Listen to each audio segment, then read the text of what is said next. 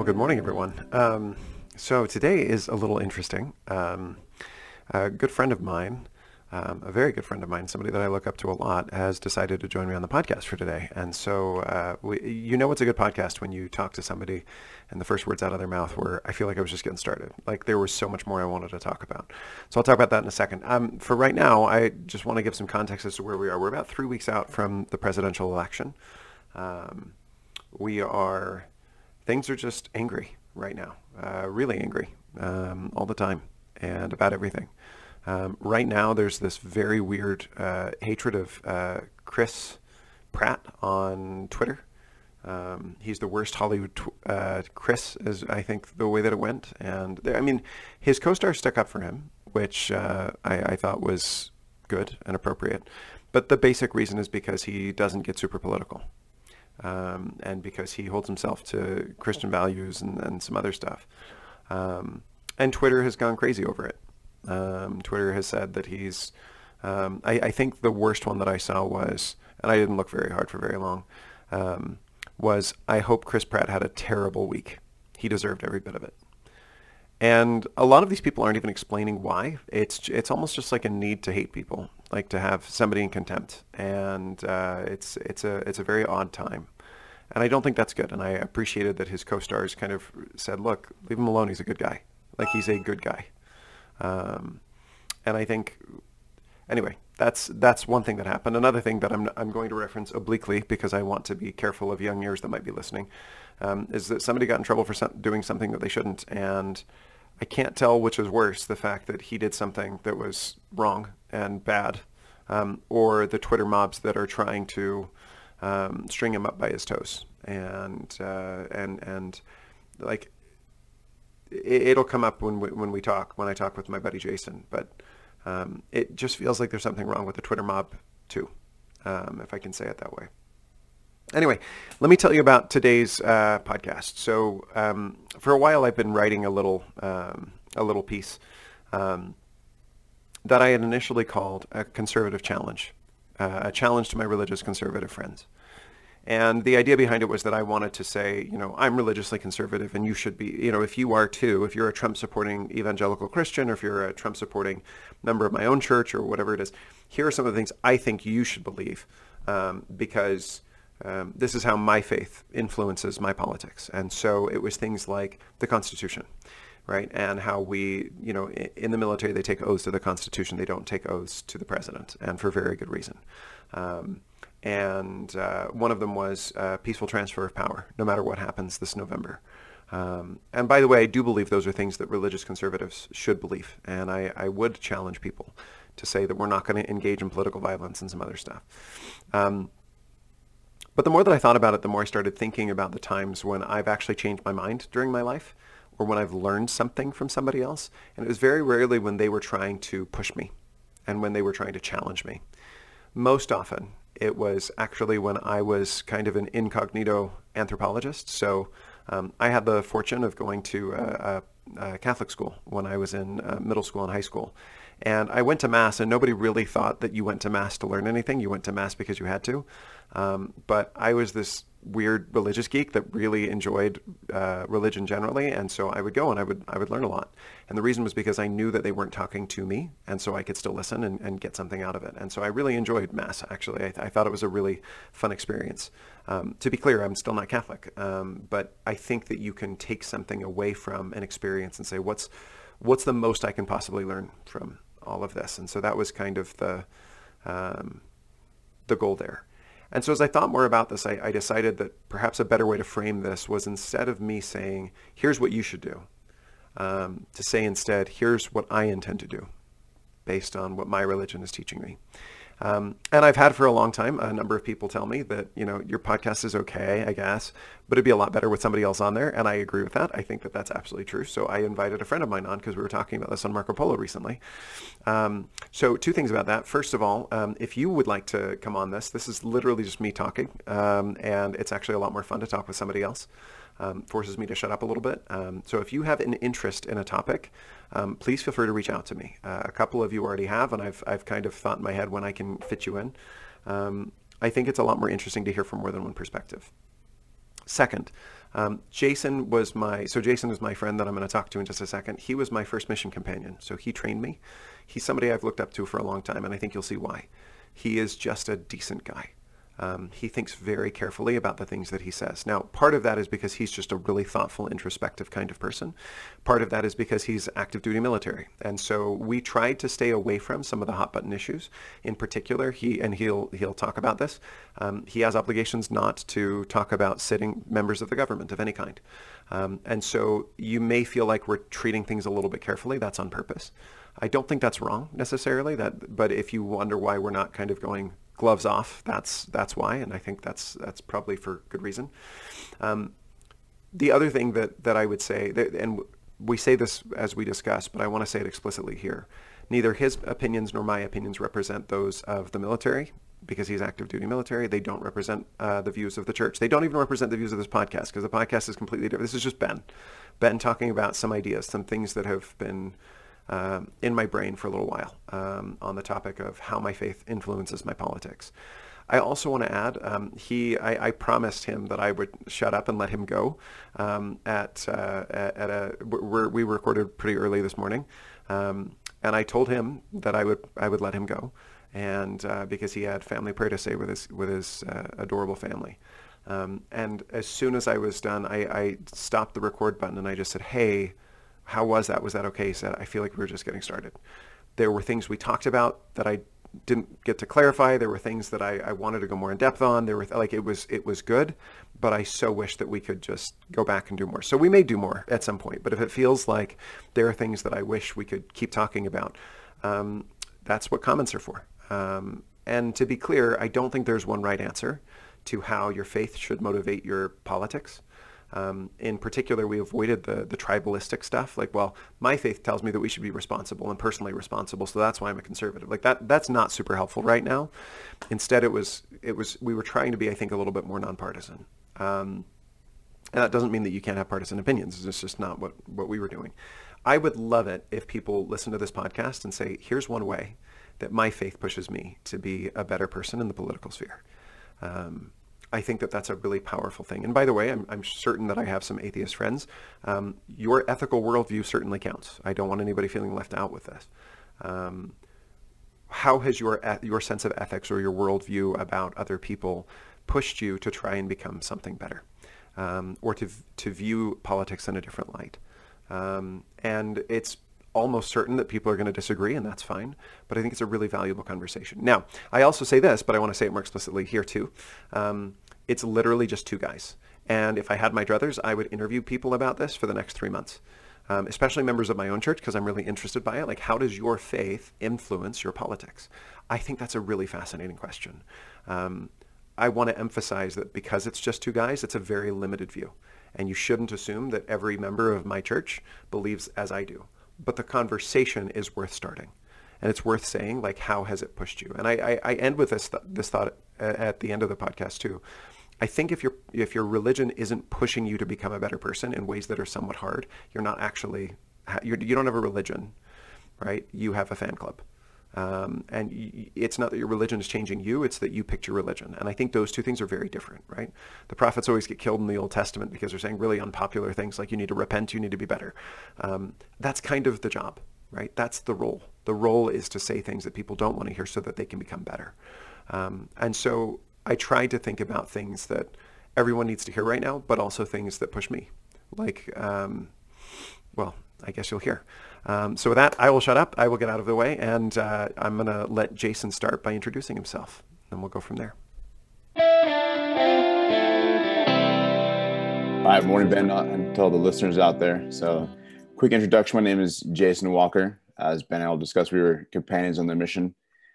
Currently, I'm serving in the U.S. Air Force. I'm a pilot for the C-130s. That's cargo and transport, for those not familiar with all the military designation, and also top pilot training. I married 4 children, grew up as a member of the Church of Jesus Christ of Latter-day Saints in California, a little town called Tehachapi, about 2 hours north of LA. And my parents joined in 1980.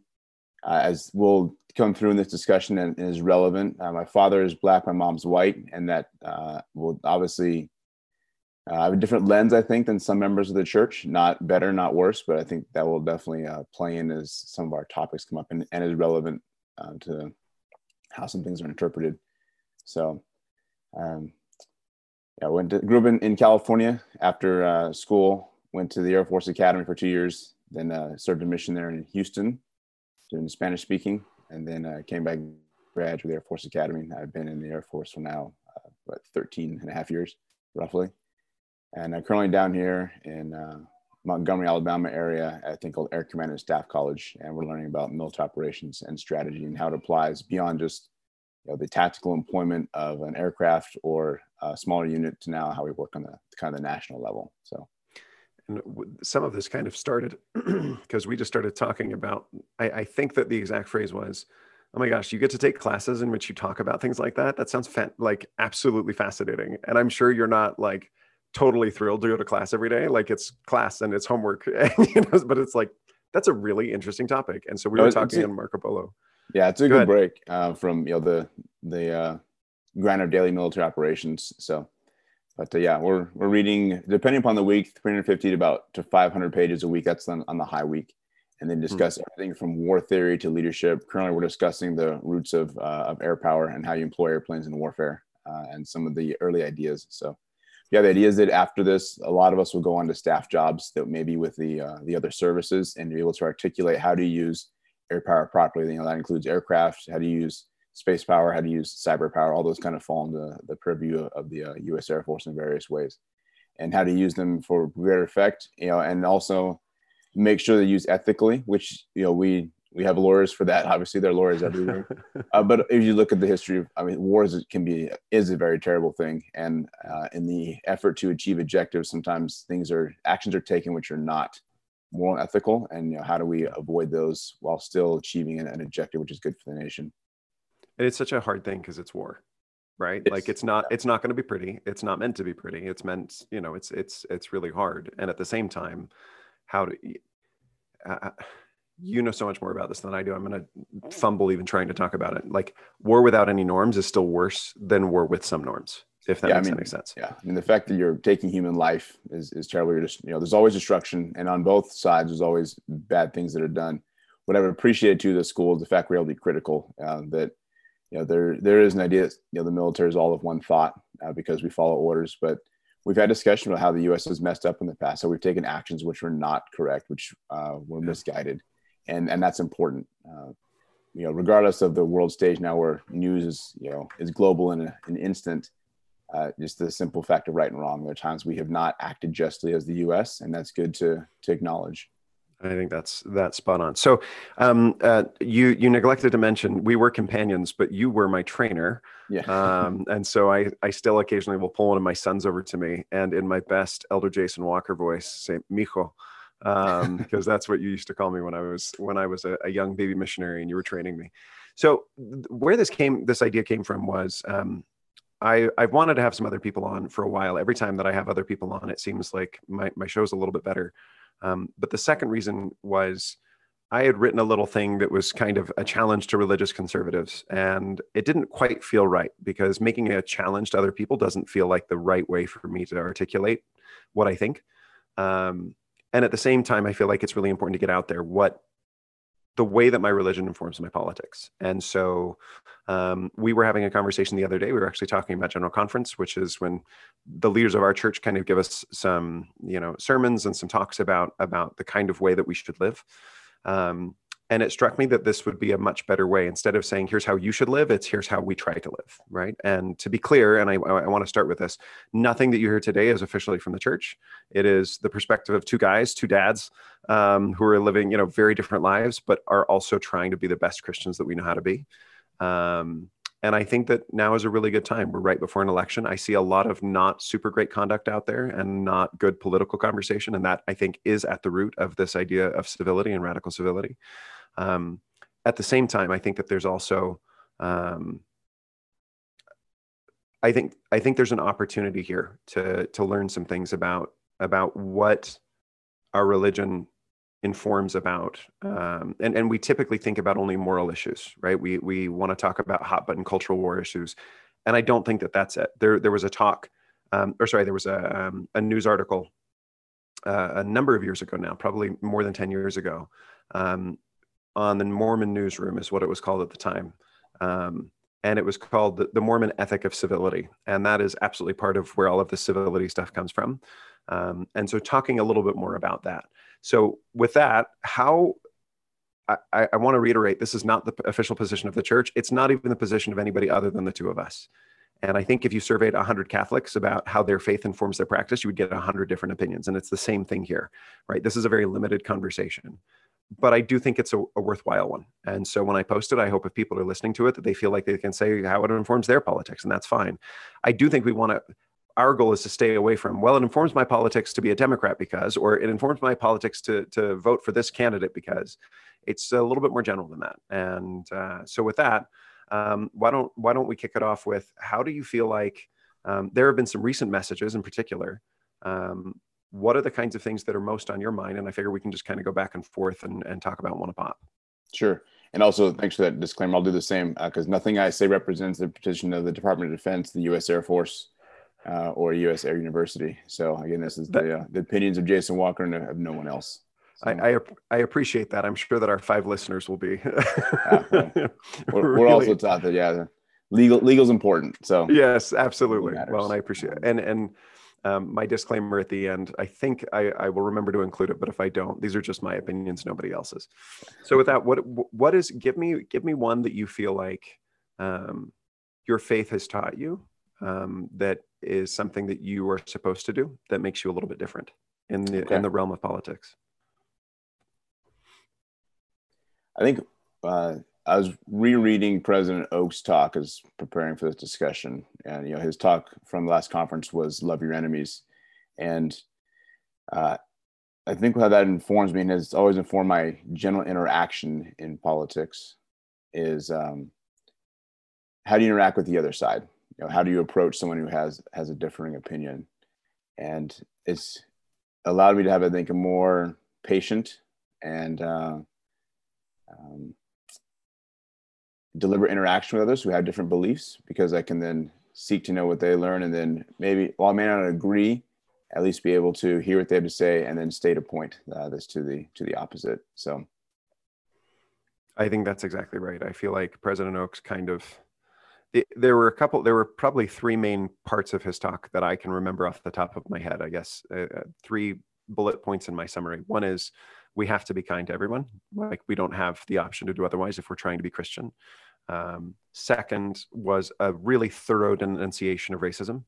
And I think the third one is, it can be hard in a democracy when we don't win and we don't do violence.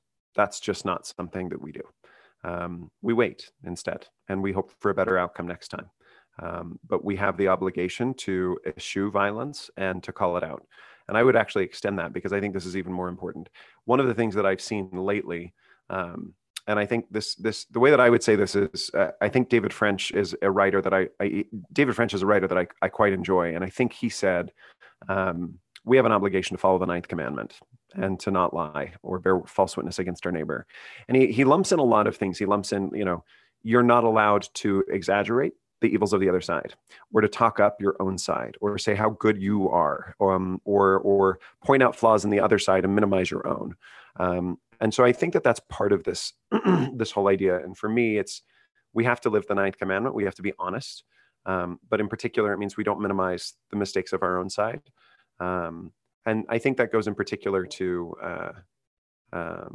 violence. And so as I'm looking at, I don't really have a side, which is kind of nice. I'm politically pretty homeless.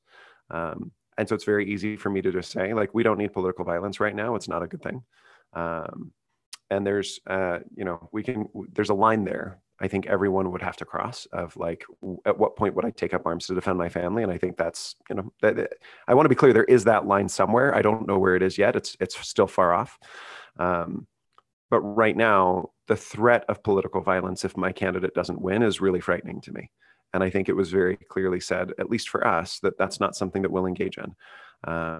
When I initially wrote this episode, the biggest thought that I had was to challenge my religious conservative friends who support Donald Trump, that if they believed in the Constitution, that they needed to really push for a peaceful transition of power. And that there may be claims of unfairness. There may be claims of, that didn't go the way that I wanted it to. But I think it's really important to set out now what would be unfair and how that would look. And we have institutions that would rectify that. We have the courts. We have traditions and norms and other things that can say, here's how we're going to figure out whether it's actually a fair election. But what we don't do is engage in political violence because our candidate loses.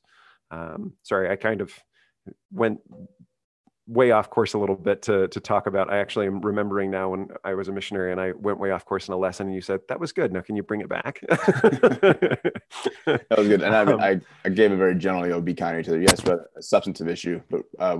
But on that note about, with elections and so forth, one aspect that I think is important, and people who've watched news as military members, we swear oath to the Constitution and not to any particular person. But at the same time, we have certain rules called the Uniform Code of Military Justice, and we're prohibited from expressing direct insults or criticism at sitting members of the government. And there's a good reason for that. You don't want the people who have all the weapons to start swaying the politics, or as we've seen other countries, to rise up. And so at the same time, we still walk a balancing act of being politically engaged. We're encouraged to vote as military members, but also we remember that the president, regardless of party, is our commander in chief, and we respect the office, but we are obviously free to vote as we see fit as members of the military. So if I can ask, and this is a little bit of a deviation from our topic, but I have felt in the last little while, I felt a little bit like freedom of speech has been, how do I say this? I'm not advocating for anybody to limit freedom of speech in any way. I think it's one of our core protections, and it's incredibly important. My thought, though, is that in the name of freedom of speech, people are really nasty. And I think freedom of speech means you should be allowed to say things, but that doesn't mean that just because you can, you should. I'm thinking of the meme that it had something to do with, I think it was candy corn flavored Oreos or something like that. And the meme was you never stopped for a second to think just because you could, whether you should, right? Mm. I feel like there are a lot of people out there who have gone too far in the wrong direction of just constant criticism. Twitter is a really nasty place. I should say it can be. It can also be a phenomenal place of learning and networking, and there's a lot of good that can come from it. Has the pendulum swung too far, right? Like, is our political discourse too negative? I'm embedding my answer in the question. I'm giving you here's what I think and why you should say that I'm right. But do you have any thoughts on that? I mean, especially coming from the military, where you're not allowed to speak in public about certain things. Do you feel like that constrains you in good ways or bad ways? Anyway. I'd say, first of all, from a social perspective, I've noticed that over the last 20 years, I feel like the rhetoric just there's like a pendulum that keeps swinging further and further to each side. Or maybe a better example is sine wave that just gets larger in magnitude. Yeah. Because I remember, starting from, especially with the Iraq War, you had some very angry rhetoric, and without getting too off track, the Iraq War had deserved some very serious criticism. Yeah. But over the time from President Bush then to President Obama, it felt like, now once you had a Democrat in office, well, people on the right said, okay, well, now it's our turn to be very angry and outspoken. And yeah, I've seen it get, I think, just more vociferous over the last 20 years. And it's disturbing to see, to the point now where, people can't even talk to each other, or they unfriend somebody because they have different views. And it's one thing to have such a strong perspective, right? That you feel some moral indignation when it's violated, but it's something else when someone has a different perspective than you simply can't even associate with them. That's not what I think our founding fathers wanted. You look at some of the ideas that they had early on, and they came from very different perspectives. They're able to associate, and yes, they had some very colorful and even divisive arguments. And it's not to say that it's never been in politics, but there's still, I think, a bedrock American quality is that we're able to be of different political parties and perspectives and still be neighbors. And that's what differentiates us from other places where you have a lot of civil strife. As far as the military, we definitely have some limits on our free speech. As we say, we support democracy. We don't always live it. And so there's reasons for that. It hasn't always been perfect, and as you've seen in the news, there have been times when military officials have come out and said things that they shouldn't have, or others felt they shouldn't have.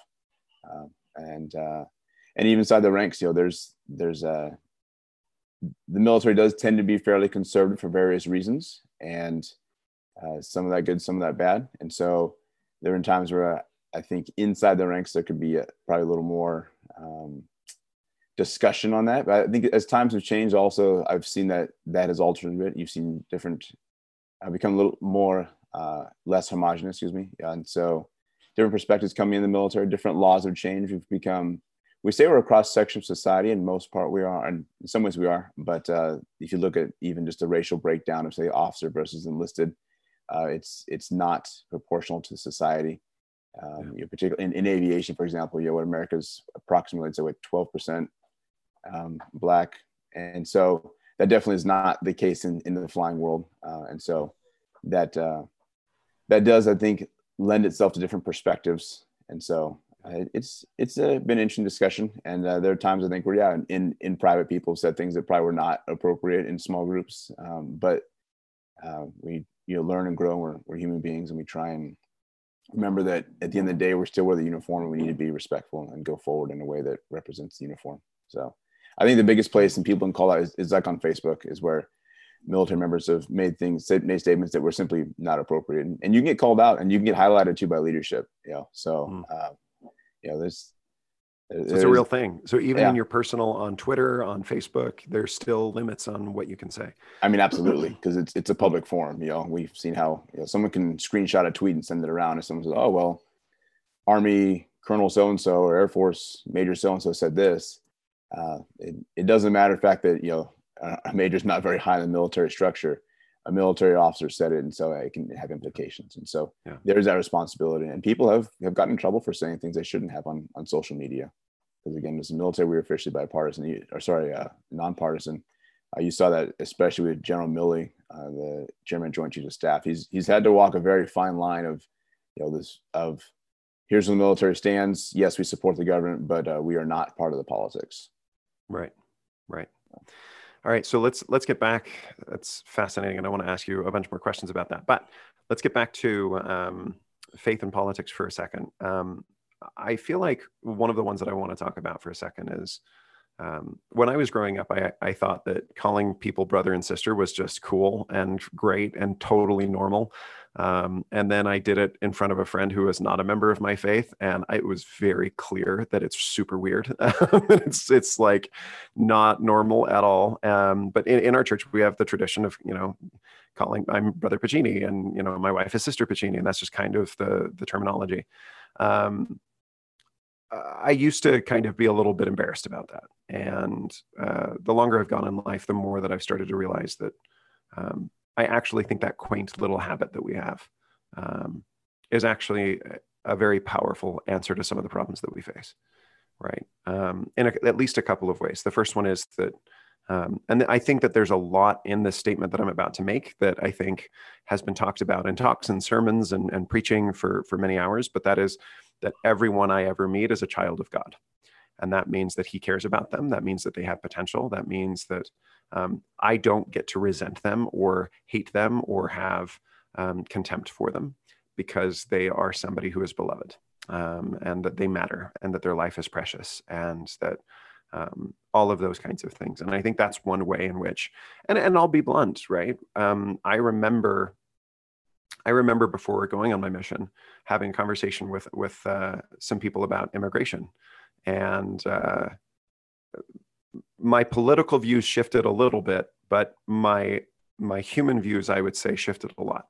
When you're working with a group of people, and I want to be clear that I'm focusing on those human views. Like the people that I worked with in Houston were primarily immigrants. And what I started to learn really quickly is the political views are important, and we should think through those. But you have to be able to think about these people as children of God and your brothers and sisters. Another way of saying this is like your political opponents are not just your opponents, they're also your countrymen, right? And more importantly, they're your brothers and sisters, right? And I think that forces, well, and to be frank, even the people that we fight in a war, right? If we have to, are in fact our brothers and sisters, and that we have to do everything we can to seek for peace and those kinds of things. So that's one that has been on my mind, is this idea of identity and being children of God and brothers and sisters. That was a great point. Getting into actual policy, immigration one too, where I'd say I softened. I think growing up in California in the '90s, there was attitudes and jokes that were not kind toward especially Hispanics, and the attitude changed when on the mission, seeing how they were people who just want to get a good living. I remember we met folks who had worked 2 and 3 jobs in the U.S. trying to support their families. I still would like them to come legally, but I understand why they come. And also, having done more research, I know our immigration system is broken. If we believe that part of this life is not just to be tested, but also to grow, there's an opportunity to allow those who want to come here to America that, despite all our flaws, is still an incredible nation where you can do a lot with your life if you choose to. And so there should be ways to allow people who want to come here to work and contribute to do so. And I think our system is not built properly or has some serious flaws in it that need to be addressed to allow more people to come. And then, if we're going to make this a little more interesting, from the partisan side, it is interesting to see this shift in discussion. The right has become, in many ways, let me phrase it, there are many on the right who are loud about being anti-immigrant. That is not to say all on. It's not fair to say that everyone on the right is, but you look at some things that happened during the Reagan administration. There was the act of amnesty, I believe, in 1986. And now you say that as a Republican, and it's almost asking to lose your seat. Yeah. Why is that? Are you really going to deport 12 million people? I mean, so I mentioned I fly student 30s. I do logistics. You want to talk about moving 12 million people? That's going to be logistically impossible. It's just not feasible. It's not realistic. And so there is that question: how do we address that? How do we incorporate them into our society as our brothers and sisters? How do we afford them opportunities? Do you do things like those that get in, they're allowed in, that came in illegally, do never get to vote? I don't know. That's something that has to be hashed out. But how do you, because at the same time, we believe in fairness, we believe in justice. And there are those that have put their names in the line and gotten in, and it'd be unfair to them in some ways to simply put others ahead of them and to cut them off. They come to America because many are escaping unjust, corrupt countries.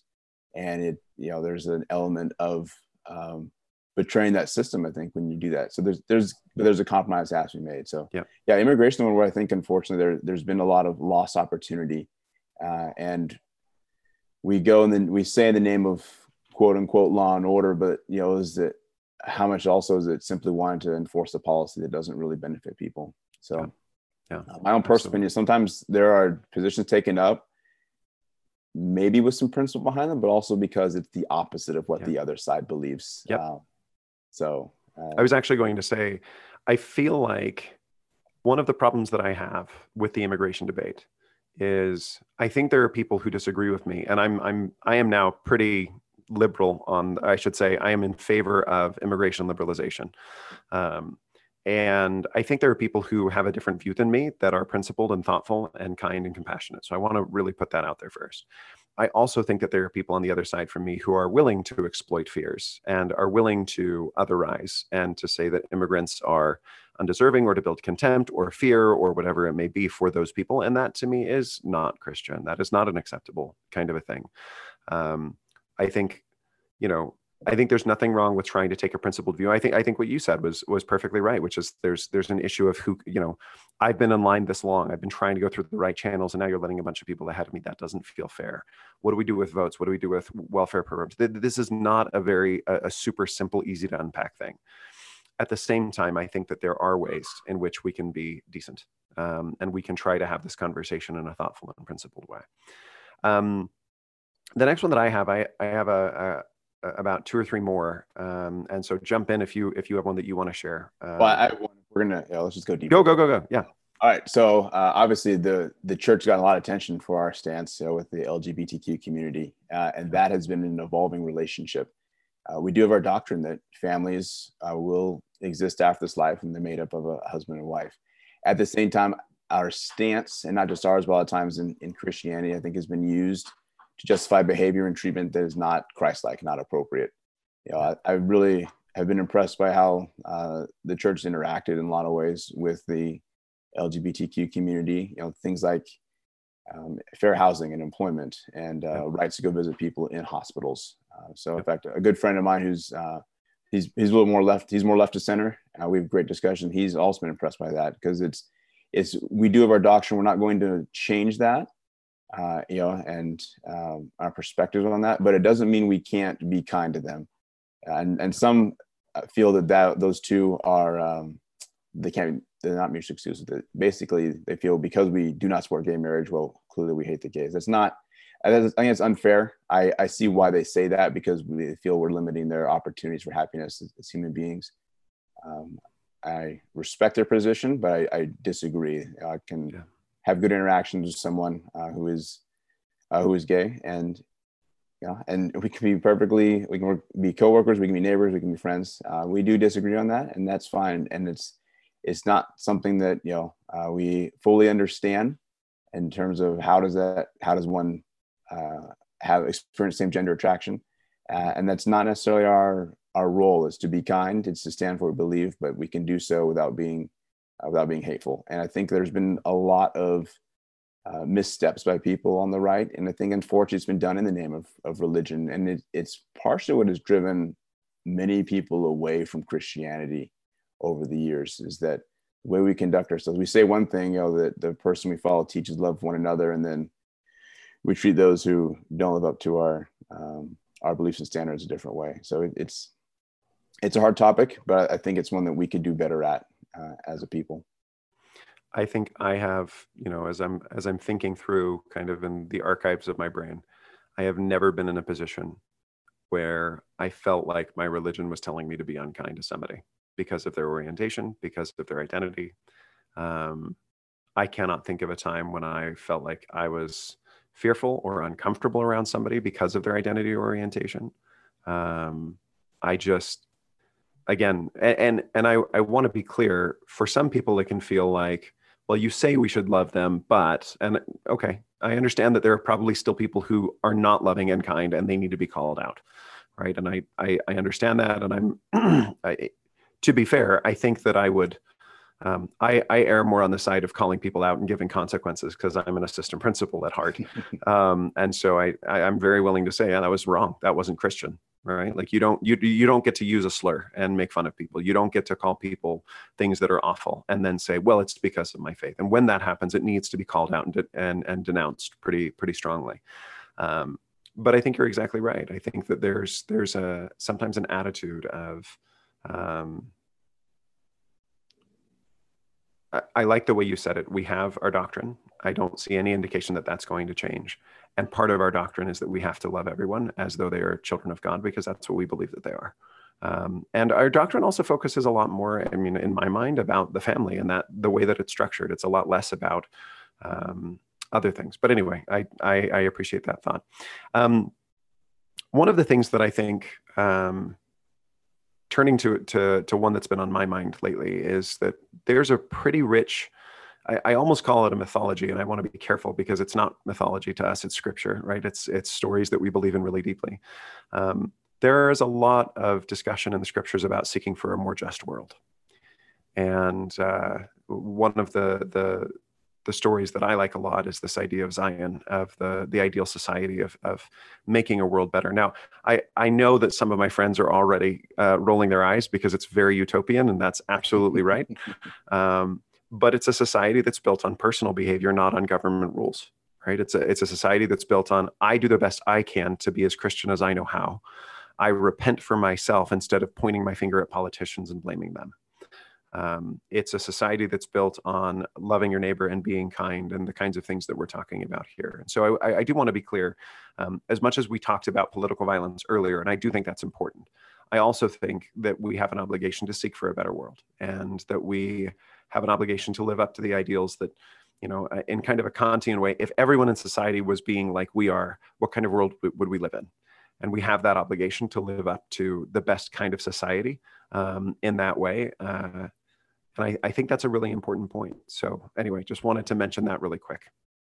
Well, I think it's an important point because we started off talking about political rhetoric, and you mentioned how sometimes this is directed to those on the right, and I'm right of center. I think I've come more toward the center over the years, But the point I'm getting at is that we should consider how we interact with others.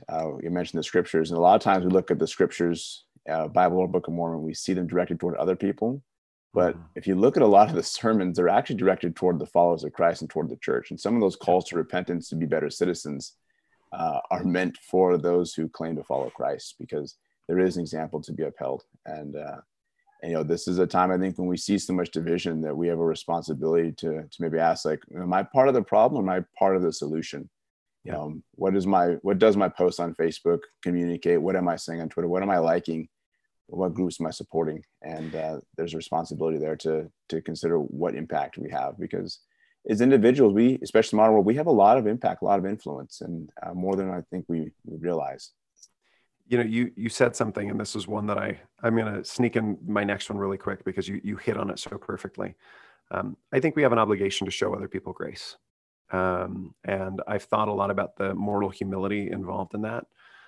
Right now, there's a Twitter storm raging about somebody who did something that they shouldn't have done. There's always a Twitter storm raging about that.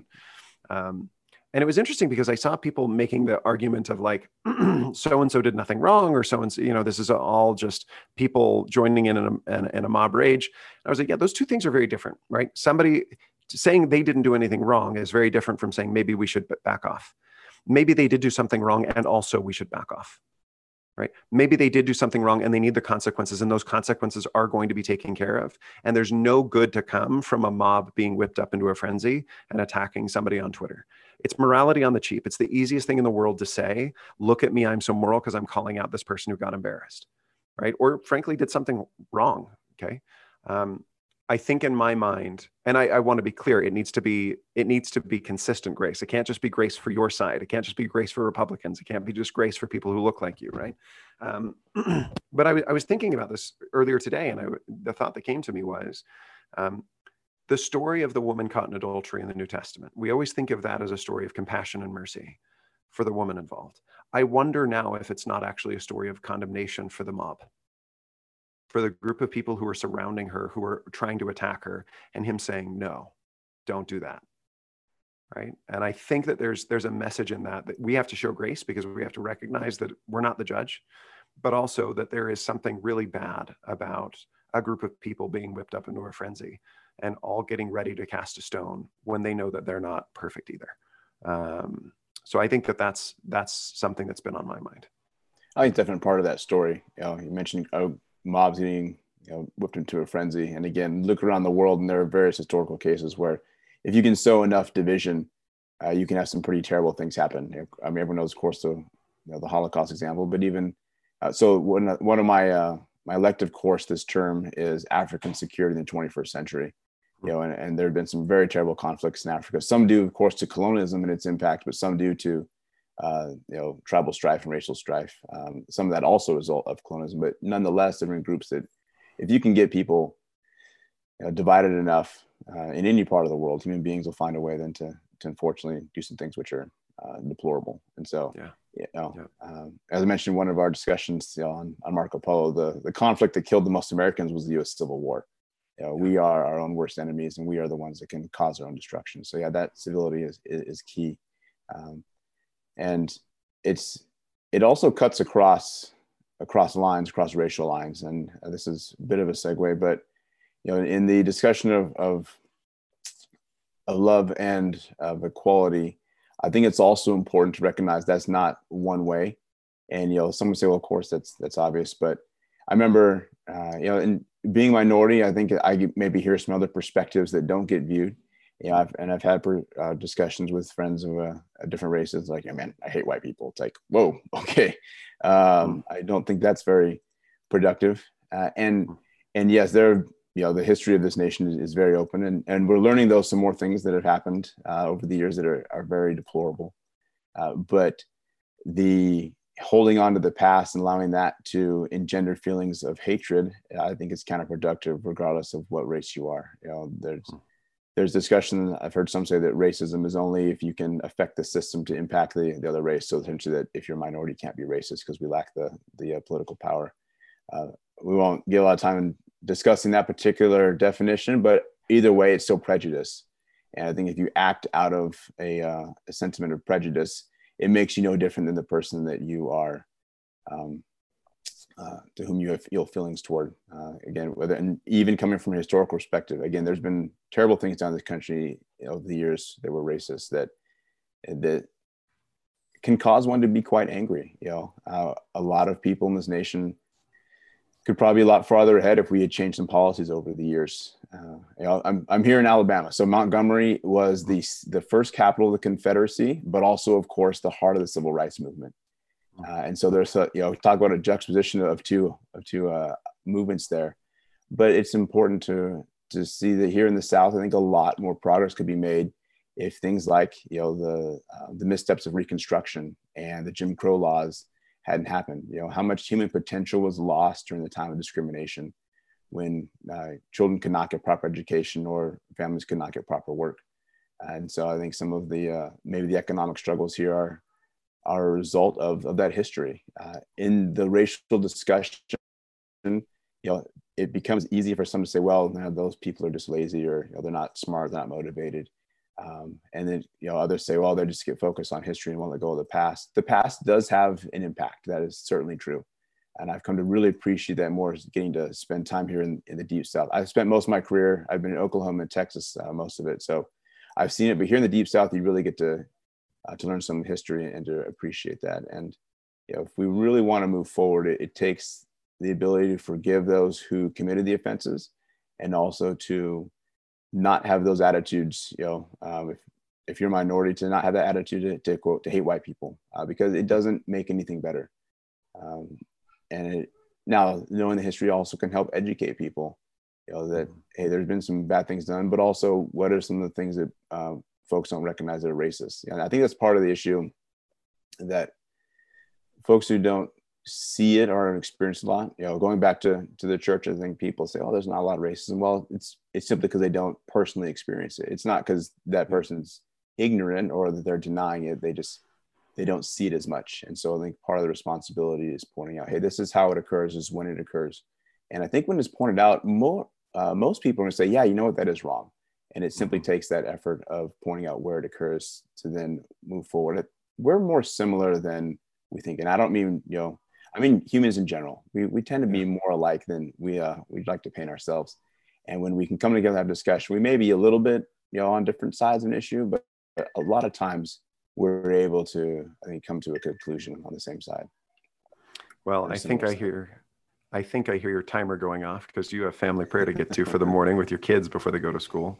And I also think the idea of personal repentance and unity, and the way that I'm going to stop before I butcher something beautiful that you said, and let it end on a good note. But thank you for joining me today. This has been really good. Let me just end with this one thought. I don't think that there is one way that our religion should motivate people to vote. I don't think that there's one way that it should motivate people to act. But I do think that if you have a religion that doesn't inform the way that you act in ways that can challenge you a little bit, then your religion isn't worth very much. If your religion only tells you things that you already believed, then it's not changing you into a better person. It's just reaffirming who you always were to begin with. And so these are things that have been on my mind, and I think that I hope that they're helpful. But I want to be clear, these are aspirational. I am not perfect on Facebook. I am not perfect when I argue with people. I'm not perfect at being kind or anything else. But these are aspirations that I have, and I think they're the right ones. So with that, thank you so much, like I said, for coming. Let's see if I can remember it without looking.